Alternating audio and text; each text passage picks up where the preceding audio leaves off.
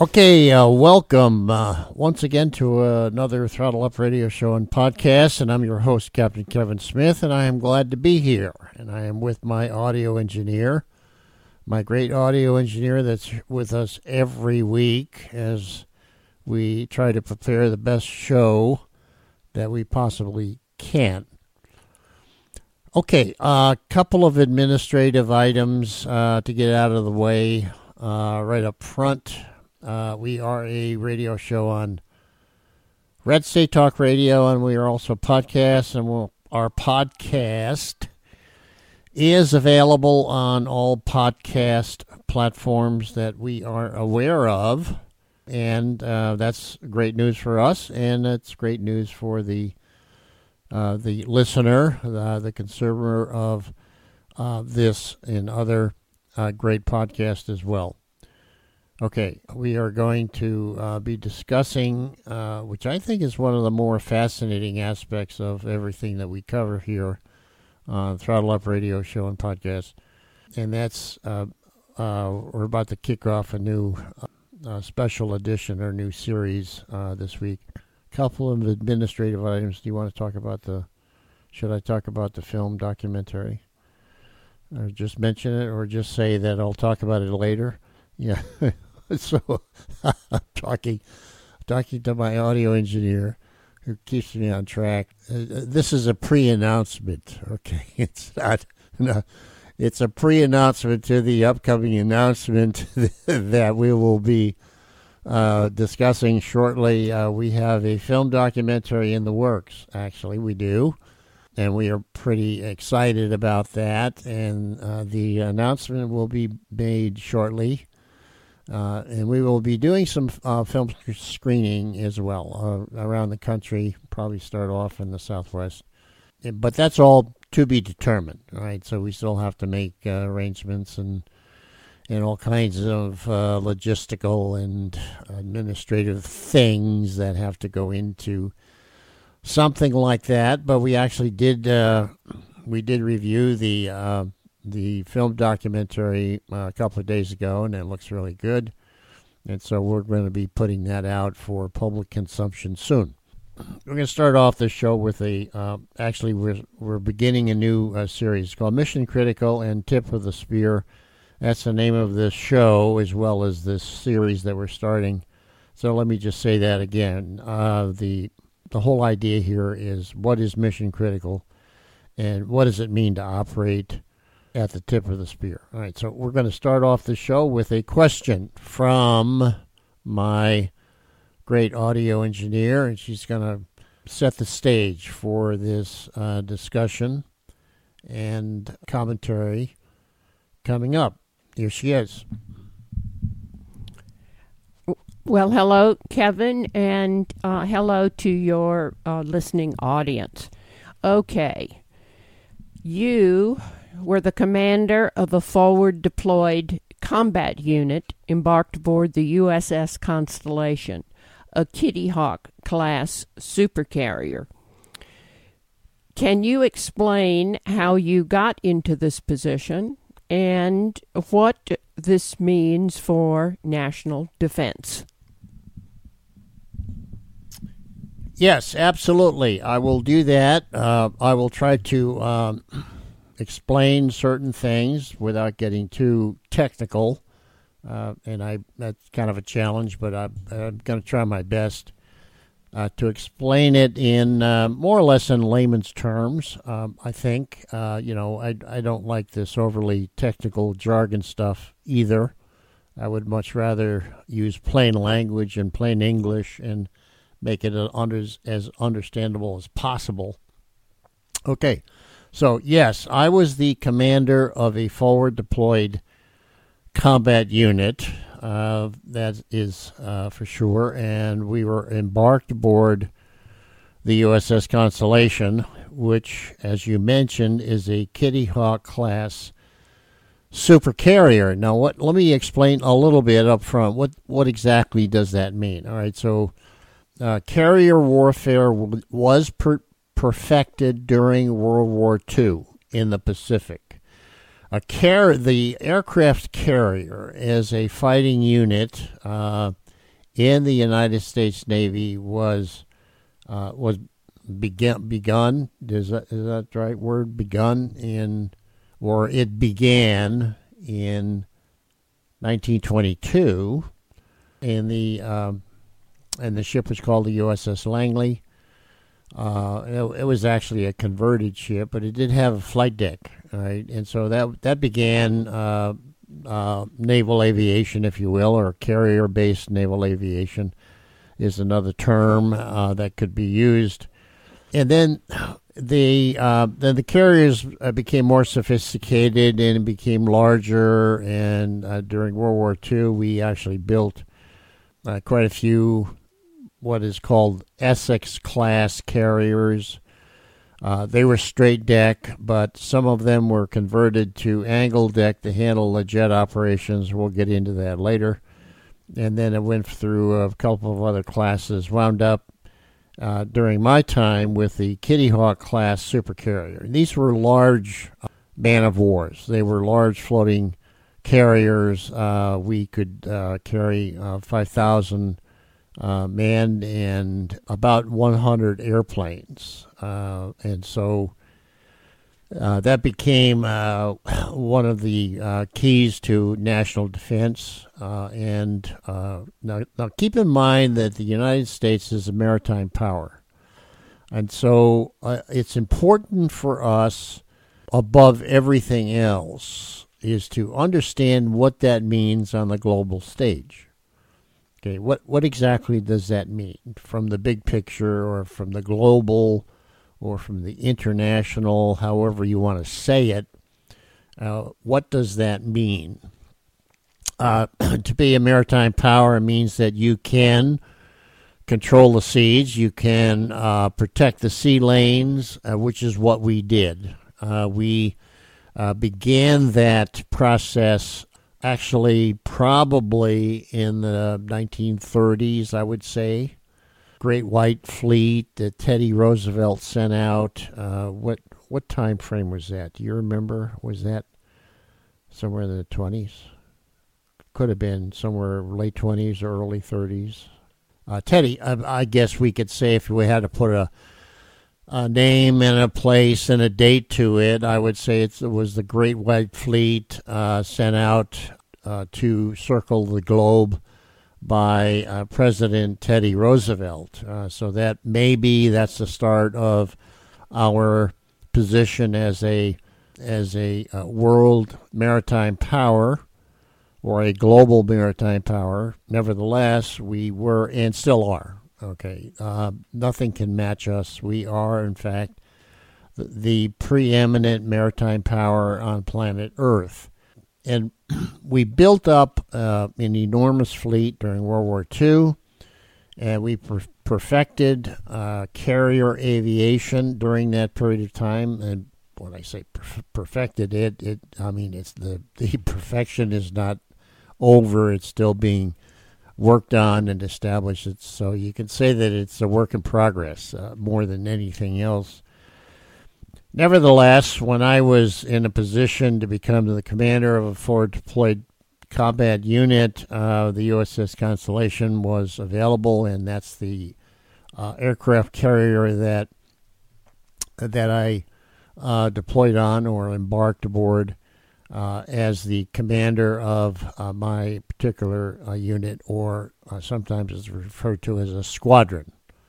In the giant scheme of things, it basically means the same thing. And so, yes, I was the commander of a forward deployed combat unit, and I was embarked aboard the USS Constellation. And could I explain how I got into this position and what this means for national defense? I would certainly do my very best to explain it and to clarify it in terms of how important it was. Okay, as a general rule, and this is something to remember, and as we go forward, this is kind of something that you want to keep in the back of your minds. If you're looking at what does it mean to be a member of the United States military. What exactly does that mean? Every position is important. Every position is vital.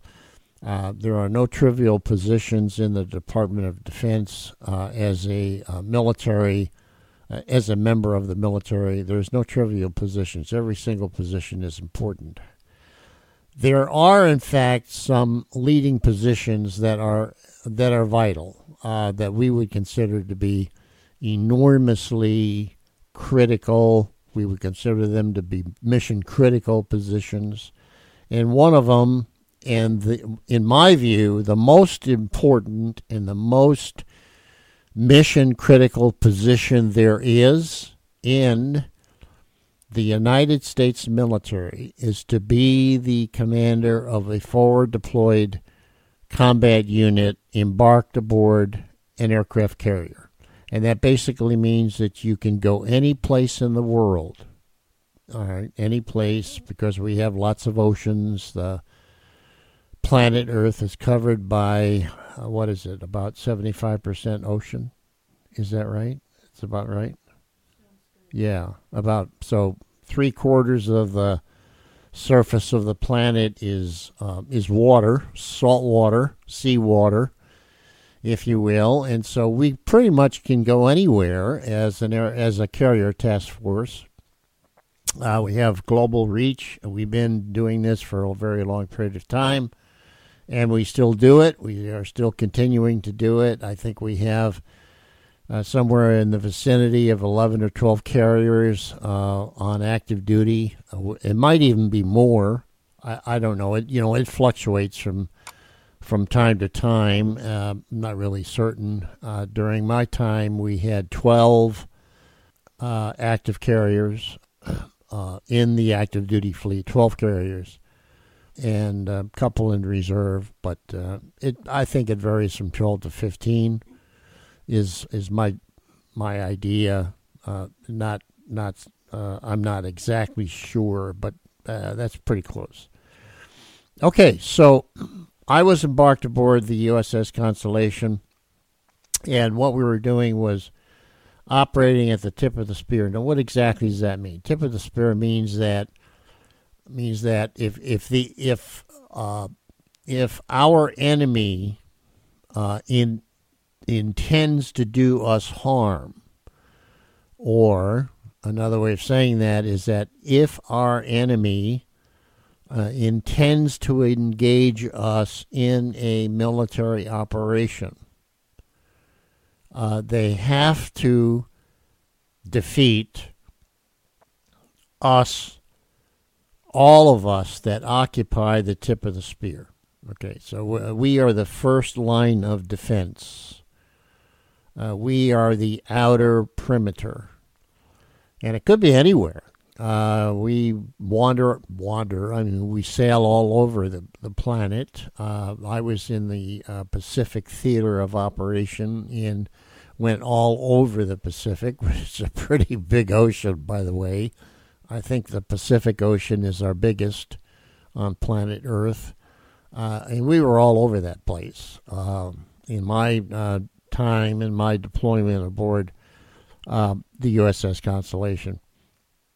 How did I get in that position? Okay, that's the next follow-on question. And I guess you could say right place at the right time. I guess you could say it had to do with expertise, positioning, and all of that stuff, other things, willingness, enthusiasm, skill base. You could say, well, sort of like all the above. Sure, that's true. You had to be selected for it, of course. It's not a self-assignment. You had to be selected for this position. You had to prove your way. Prove that you could do it along the way, because it is rather challenging, and all of the above. I think probably in terms of preparation, looking back on it, I would say that I began preparing for this position as soon as I entered military service. Okay, probably that's true. All right, when I came out of college and went right into the military, I went into the United States Navy and entered their Naval Aviator Flight Training Program, which also included Aviation Officer Candidate Training. So I went first through Officer Candidate School. That was, I think that was 3 months, wasn't it? Wasn't it about 3 months, right? Yeah, I think it was a 3-month school. Wasn't it portrayed in a movie that we saw? Officer and a Gentleman, wasn't it? Yeah. So if you want to know what that's like, you can see the movie Officer and a Gentleman, and that's pretty much what it was like. With certainly some Hollywood movie stuff there, but I saw it a number of times. I'd say it was pretty accurate, having been there, done that, of course. So that gives you an idea of what Aviation Officer Candidate School is like and was like for me as well. And then after that, then I moved into, went right into the Naval Air Academy, which trains us to be a naval aviator. We were classified officially as student naval aviators, and we went through this program that was somewhere between 3/4, a year and 3/4, or we're going to say, generally speaking, we're talking about the time frame runs from 18 months to 2 years, depending on aircraft availability and weather and other things that have to do with aviation. You cannot pin it down specifically because we're dealing with outside. A lot of it is outside training, and a lot of it is affected by the weather. And so it doesn't have a hard completion date. It has a general target. It's somewhere between 18 months and 18 months and 24 months long. It took me somewhere in the vicinity of, I think it took me about 19 or 20 months. I would say it took my class about 19 or 20 months to finish. We were pretty close to the 2-year mark by the time we came back from survival training. So right after flight training, we went into survival training, and that lasted probably total of about a month. Then we did other preparation training after that, and then we went into weapon systems training. So we'll go from one training to another training, and by the time I got finished with weapon systems training in the F-8 Crusader, we're looking at something over 2 years, probably between 2 and 2.5 years by the time I entered. And then I finished weapon system training and then go into the squadron after that. All right, so it takes a long time. All right, it takes a long time to create a naval aviator. That's absolutely for sure, and a lot of money. All right, we're talking about the cost is enormous to train someone to do that from the ground up. Enormously expensive. Okay, so we're going to do a Q&A. This is about we're going to extract this from a YouTube video. All right, and this happens to be a YouTube video that can be found on our YouTube channel of our sister station, if you will, or sister channel. It's called the Sonic Warrior. All right, so that's our sister channel to Throttle-Up and the Throttle-Up YouTube channel. is the Sonic Warrior, and so you can go there and you can find it. And this is the YouTube. It's actually, this is called an interview with Top Gun pilot Captain Kevin Smith, U.S. Navy. Okay, we're going to play the first, about 15-minute portion of this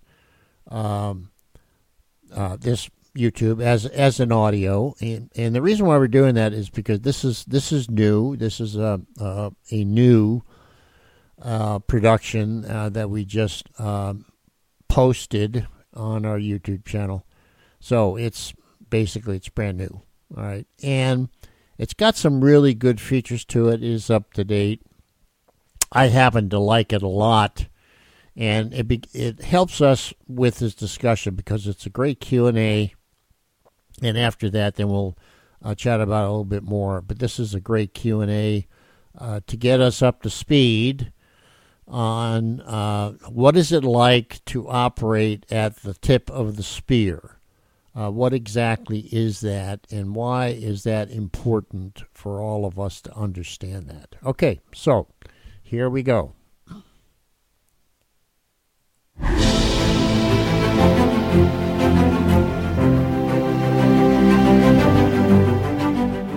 Maybe this would be an interesting to start with. What does it mean when you're a captain? That's a senior officer rank. It's in the officer community, it's referred to as an 06, right? Which is 6 up, right? They go from 1. Okay. 01 up, all the way up to whatever a 4-star admiral or general is. I forget what that is, but an 06 is a captain in the Navy or a colonel in the Army, Marines, and Air Force. Coast Guard has the same ranks as the Navy. Okay. So Navy or Coast Guard. All right. So captain is the rank. Does that have anything to do with being a pilot, though, or no? Or is that something? No, totally that's different? naval. All right. That goes way back in in naval history. Captain of a ship. Right. Okay. And so when you're the captain of the ship, you're in charge of the ship. In my case, I was a squadron commander.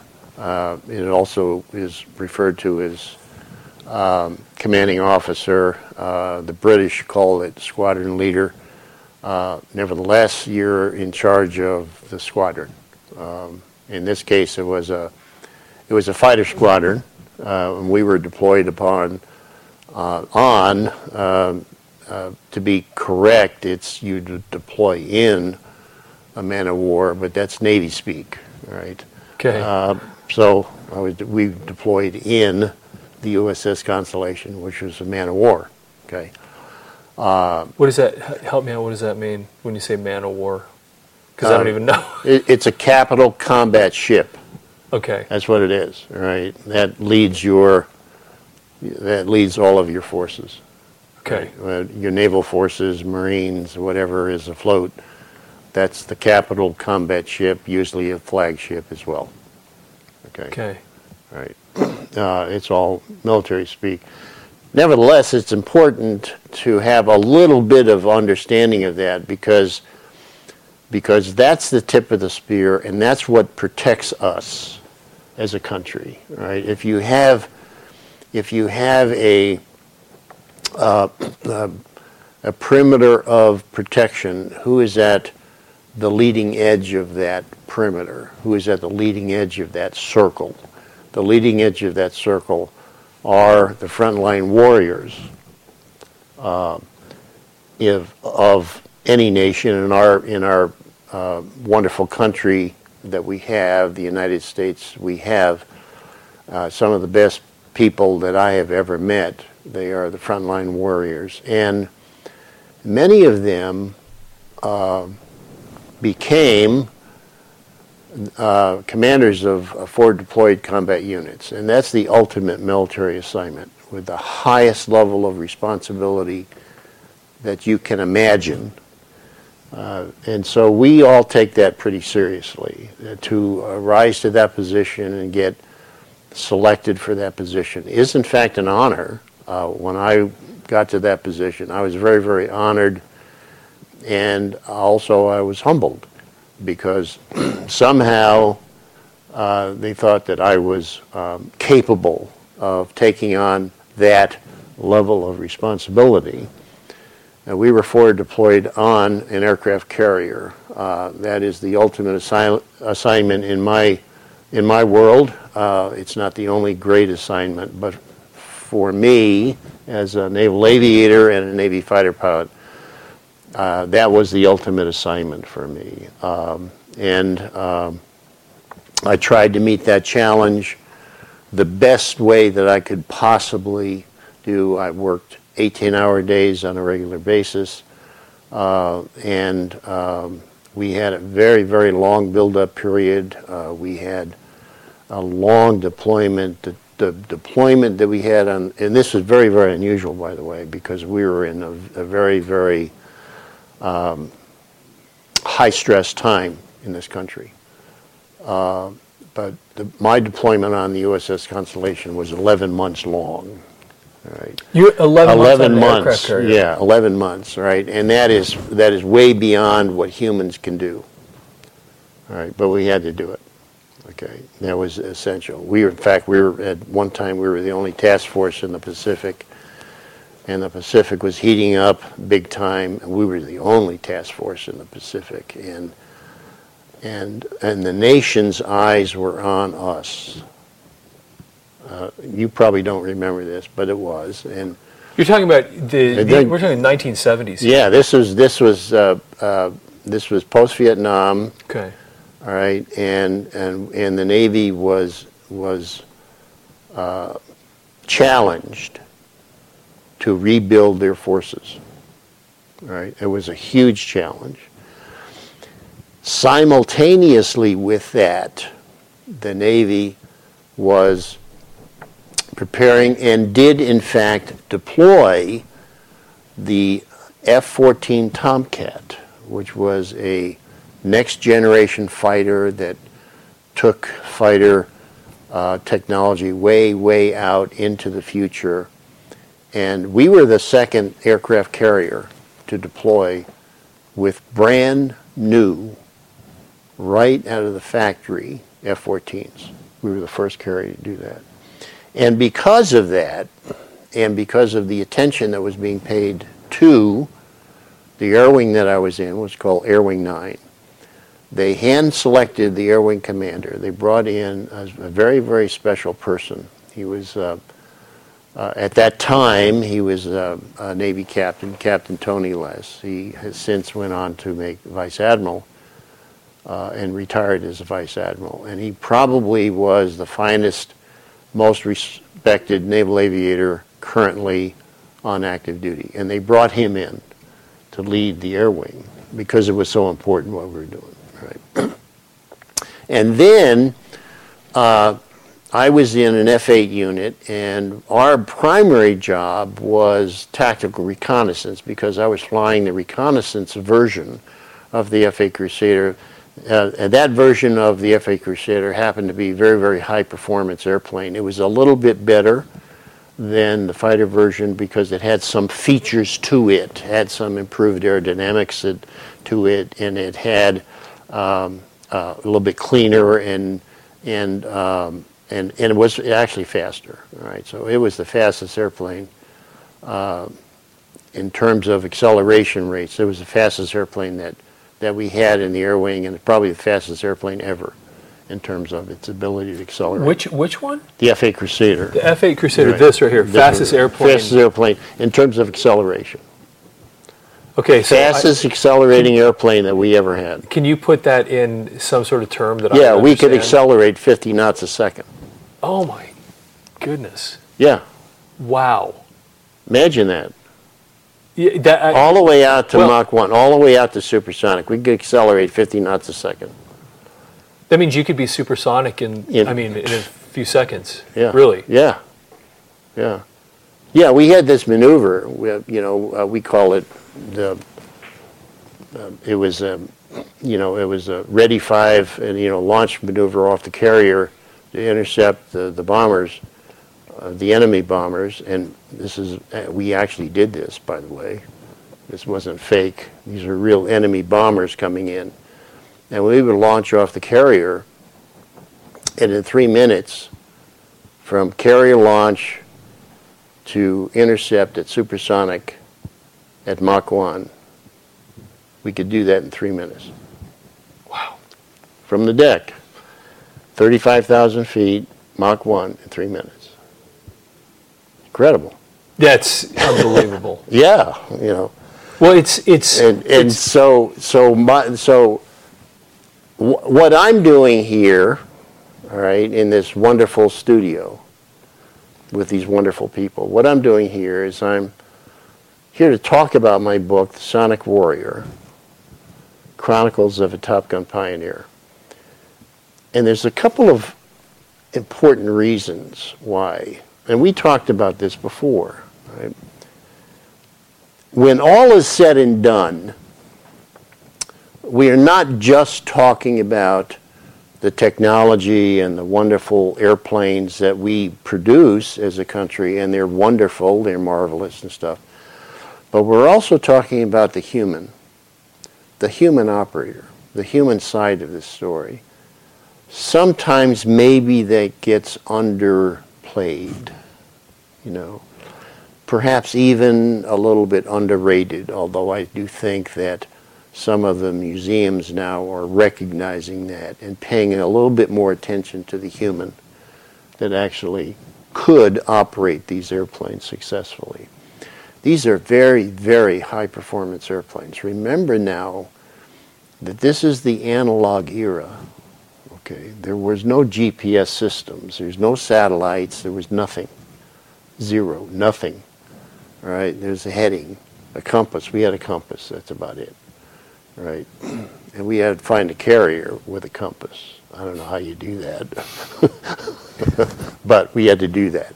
And so the human side of it is really a fascinating story, and so that's why we are producing this this book, audio book. We just did the audio recording of this book. That'll be out soon. And in this film, we're doing a film documentary, you and I are, and we're doing this trailer because we need to also have some of this stuff on video to explain what exactly are we trying to do. Is this just another book about aviation history? Not that any of them are bad. They're all great. I'm not criticizing anything in any attempt to add clarity to what has occurred. We are taking a little bit different tact here and a little bit different strategy, and that is we're focusing on the human side of this era. Now keep in mind, and this is really important to understand, Robert, keep in mind that we were faced with 3 mission-critical problems simultaneously, okay, which were, how do you operate these very, very high-speed airplanes successfully? When we're talking about high speed, we're talking about well beyond the speed of sound, all right? These airplanes could go well beyond the speed of sound in their top-end speeds. How do you operate these airplanes successfully when we've never been there before? We've never done that before. We've never gone to that level of speed where we were beyond the speed of sound. We used to think of the speed of sound as a sound barrier. That's as fast as airplanes could go because of various aerodynamic limitations. We overcame those limitations, and then we were able to quite easily go beyond the speed of sound. But that brought all kinds of issues to the surface and problems we had to solve. Keep in mind that this has never been done before. Humans had never operated in that area, in that dimension. And then we had to operate these airplanes, these very, very high-speed airplanes, high-performance airplanes. We had to figure out a way to actually successfully operate them in a carrier environment. How do you launch and recover high-performance airplanes in a carrier environment? And that is something that was never done before. Okay, so we had to figure that out. We did. Okay, we did. That's amazing people that came to that problem and didn't shy away from this challenge. Amazing people. I have some of them listed, some of them in my book. I don't have all of them. I don't remember every single one at this stage in my life, but I did the best I could to acknowledge every one of those people that contributed to this success. So we have very, very high speeds, carrier environment, and then we also have how do you conduct aerial combat? How do you fight? All right? How do you conduct aerial combat at these very high speeds and high Gs? How do you do that? All right? And that was a whole new set of problems that we had to deal with and we had to overcome. And part of that story embraces the Top Gun initiative, and all of these people deserve an enormous amount of credit. What was not clear from the various movies and treatments that have arisen because of the Top Gun, what was not clear was that all of this was grassroots. Right? It didn't come from the top, it came from the bottom up. All right? So this was a wonderful example of intellectual courage. The warriors got together and came up with a solution. So this was a warrior-generated solution. So when you think of Top Gun, you think of fighter pilots, you think of other people that have contributed to this initiative, and there's lots and lots of them. I've mentioned in my book as well. All of these were people that were not going to take no for an answer, and were bound and determined to find a solution and to turn this into a weapon system that was extremely effective at the leading edge of battle space, which was these high-performance fighter aircraft that can operate at enormous speeds, far beyond the speed of sound, and think about the energy that you have when you do that, as well as being able to think and solve problems when you're pulling 4, 5, and 6 Gs. How do you do that? All right. Now, humans have been able. We have figured that out. I was, I suppose, lucky, maybe, possibly right place at the right time. I don't actually know, but I figured that out as well, and got some help along the way, of course. Some of the stuff had never been done before. Right. So it's all brand new. Okay, so that is at least part of this video, the audio portion of it, and you can get it on the YouTube channel, and I think it's posted on our sister website. I did want to do one other thing because my great audio engineer mentioned also something else, which she said, "What does this mean for national defense?" And I kind of alluded to that a little earlier, if you remember, but I wanted to close up this show with a little bit more discussion in the area of national defense, and what does that mean? All right, so we were operating at the tip of the spear. We were on a man of war We're on a member of the Carrier Task Force. In my particular case, it was Carrier Task Force 77, which is in the operational chain of command. By the way, the operational chain of command in the Navy is very, very small. Short, if another way of saying that is short. There's not a lot of layers operationally. There is a lot of layers and a big bureaucracy, of course, but operationally, the Navy is pretty well streamlined across the board. There's only, I think, 4 layers to go through to get to the president. It might even be less than that. I haven't actually counted them, but I think probably something like that. It's pretty direct. All right. You can get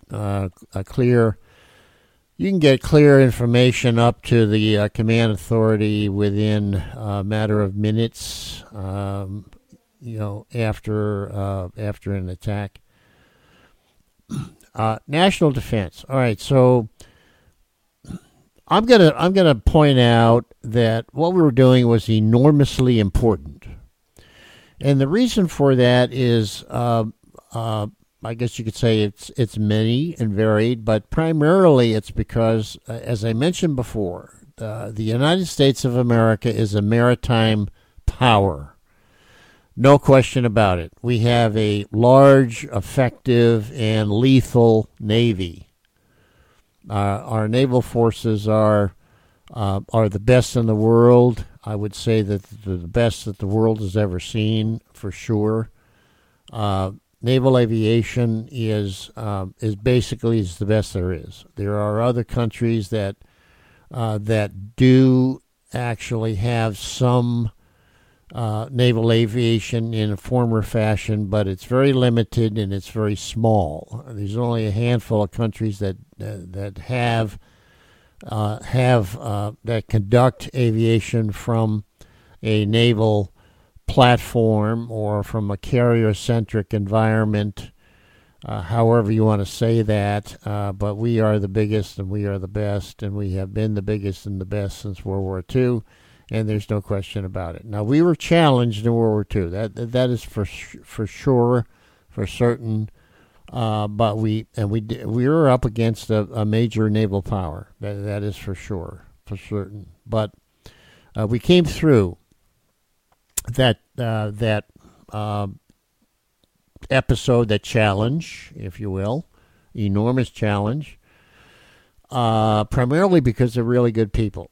Now, when you think about things like supersonic airplanes and aircraft carriers and all that stuff, you're kind of looking at the hardware, right? It's a little bit simple, if you will, or it's an overly simplistic view of what is actually going on. What I want you to do, and I often say this when I am talking to people or when I'm leading people on visits to aircraft carrier museums, I want you to go to the flight deck of an aircraft carrier museum. Just walk up to the flight deck, and when you get to the flight deck, I want you to stop.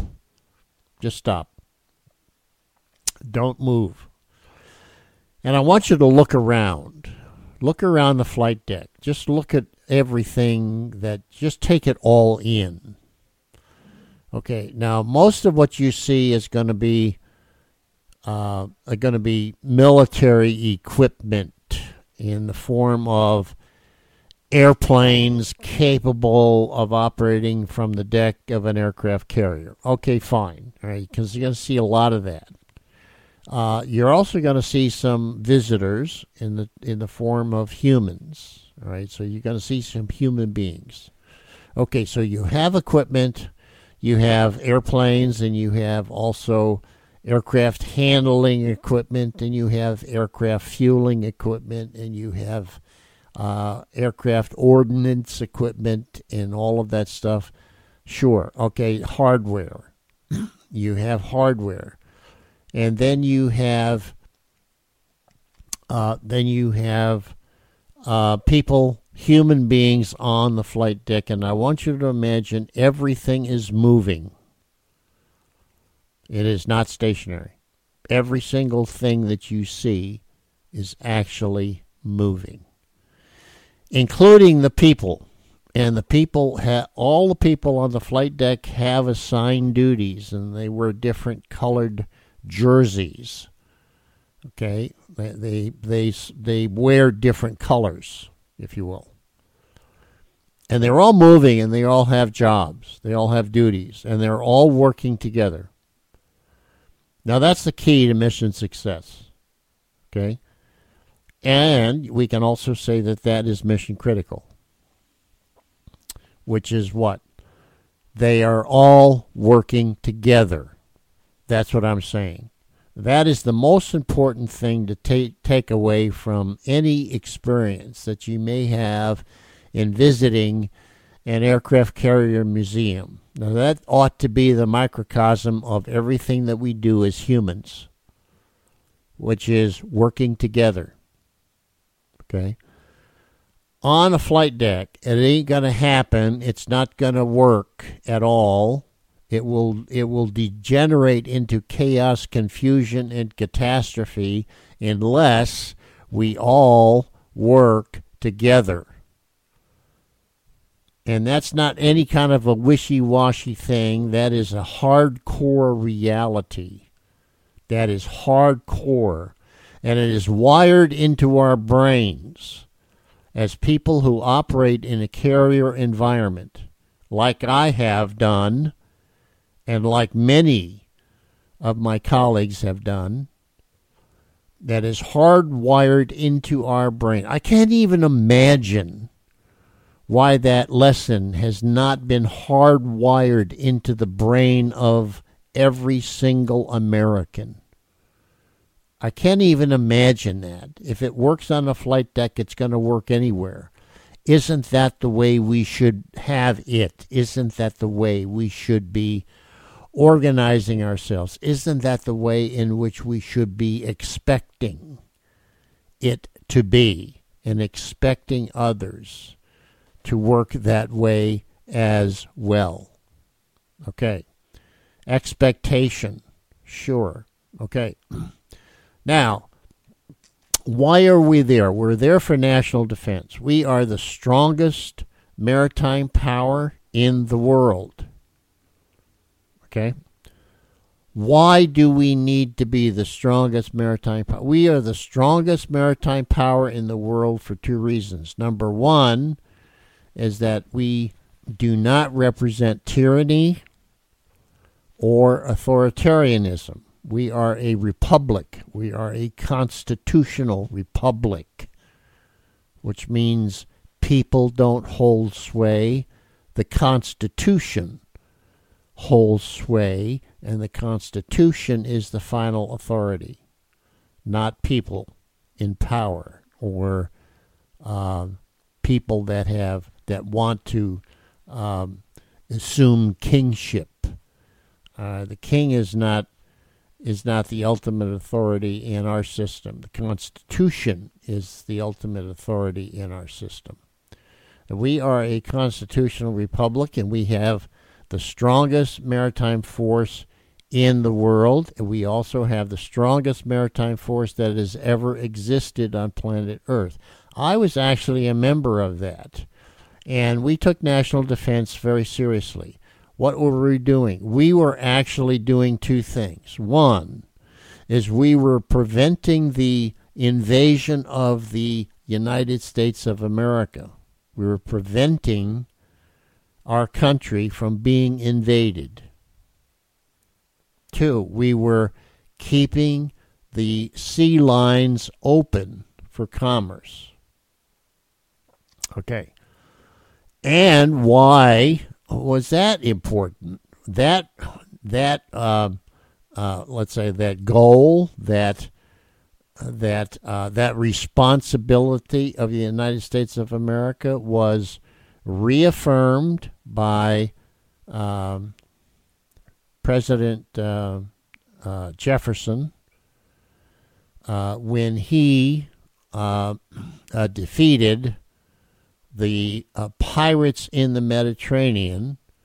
And what was the name of that battle? Tripoli, wasn't it?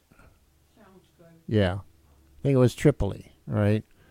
Shores of Tripoli. And that is part of the Marine song, by the way, the U.S. Marine Corps, right? Shores of Tripoli. Yeah, so President Jefferson sent the Marines in by ship, by the way, to defeat the pirates who were capturing our trade vessels and demanding ransom. And I mean, this is an amazing part of U.S. history. For me, being a naval officer, I'm just amazed. He was getting the 2-minute warning from my great audio engineer. Jefferson was. He basically said, no, we're not going to pay ransom. We're going to defeat these people, and we have the power to do it. And we're going to use our power, and we're going to become a maritime power, and we're going to keep the sea lanes open for trade and prosperity and commerce. And that's exactly what he did. And that's exactly what we're doing now. Okay. Our national defense also provides us with open sea lanes so that we can conduct global trade and commerce for mutual prosperity. That's what we're doing out there, and that's essentially what national defense means. It also means that, no, they're not going to invade the United States of America because they have to go by us first. And we can say that if you think you can invade us, you have to do it over my dead body. And we were willing to put we did put our lives on the line. I did many times. I came close to the final full measure of devotion. I think in my career it's about between 6 and 8 times. I came really close, but they would have to go by us and through us in order to invade the United States, and they didn't, and they can't. And there's no power on earth right now that can do so. Okay. We're about ready to wrap up another radio show and podcast, right? How many microseconds do I have here before the music starts? All right. Another Throttle Up radio show and podcast. Thank you for listening. We will see you all next week.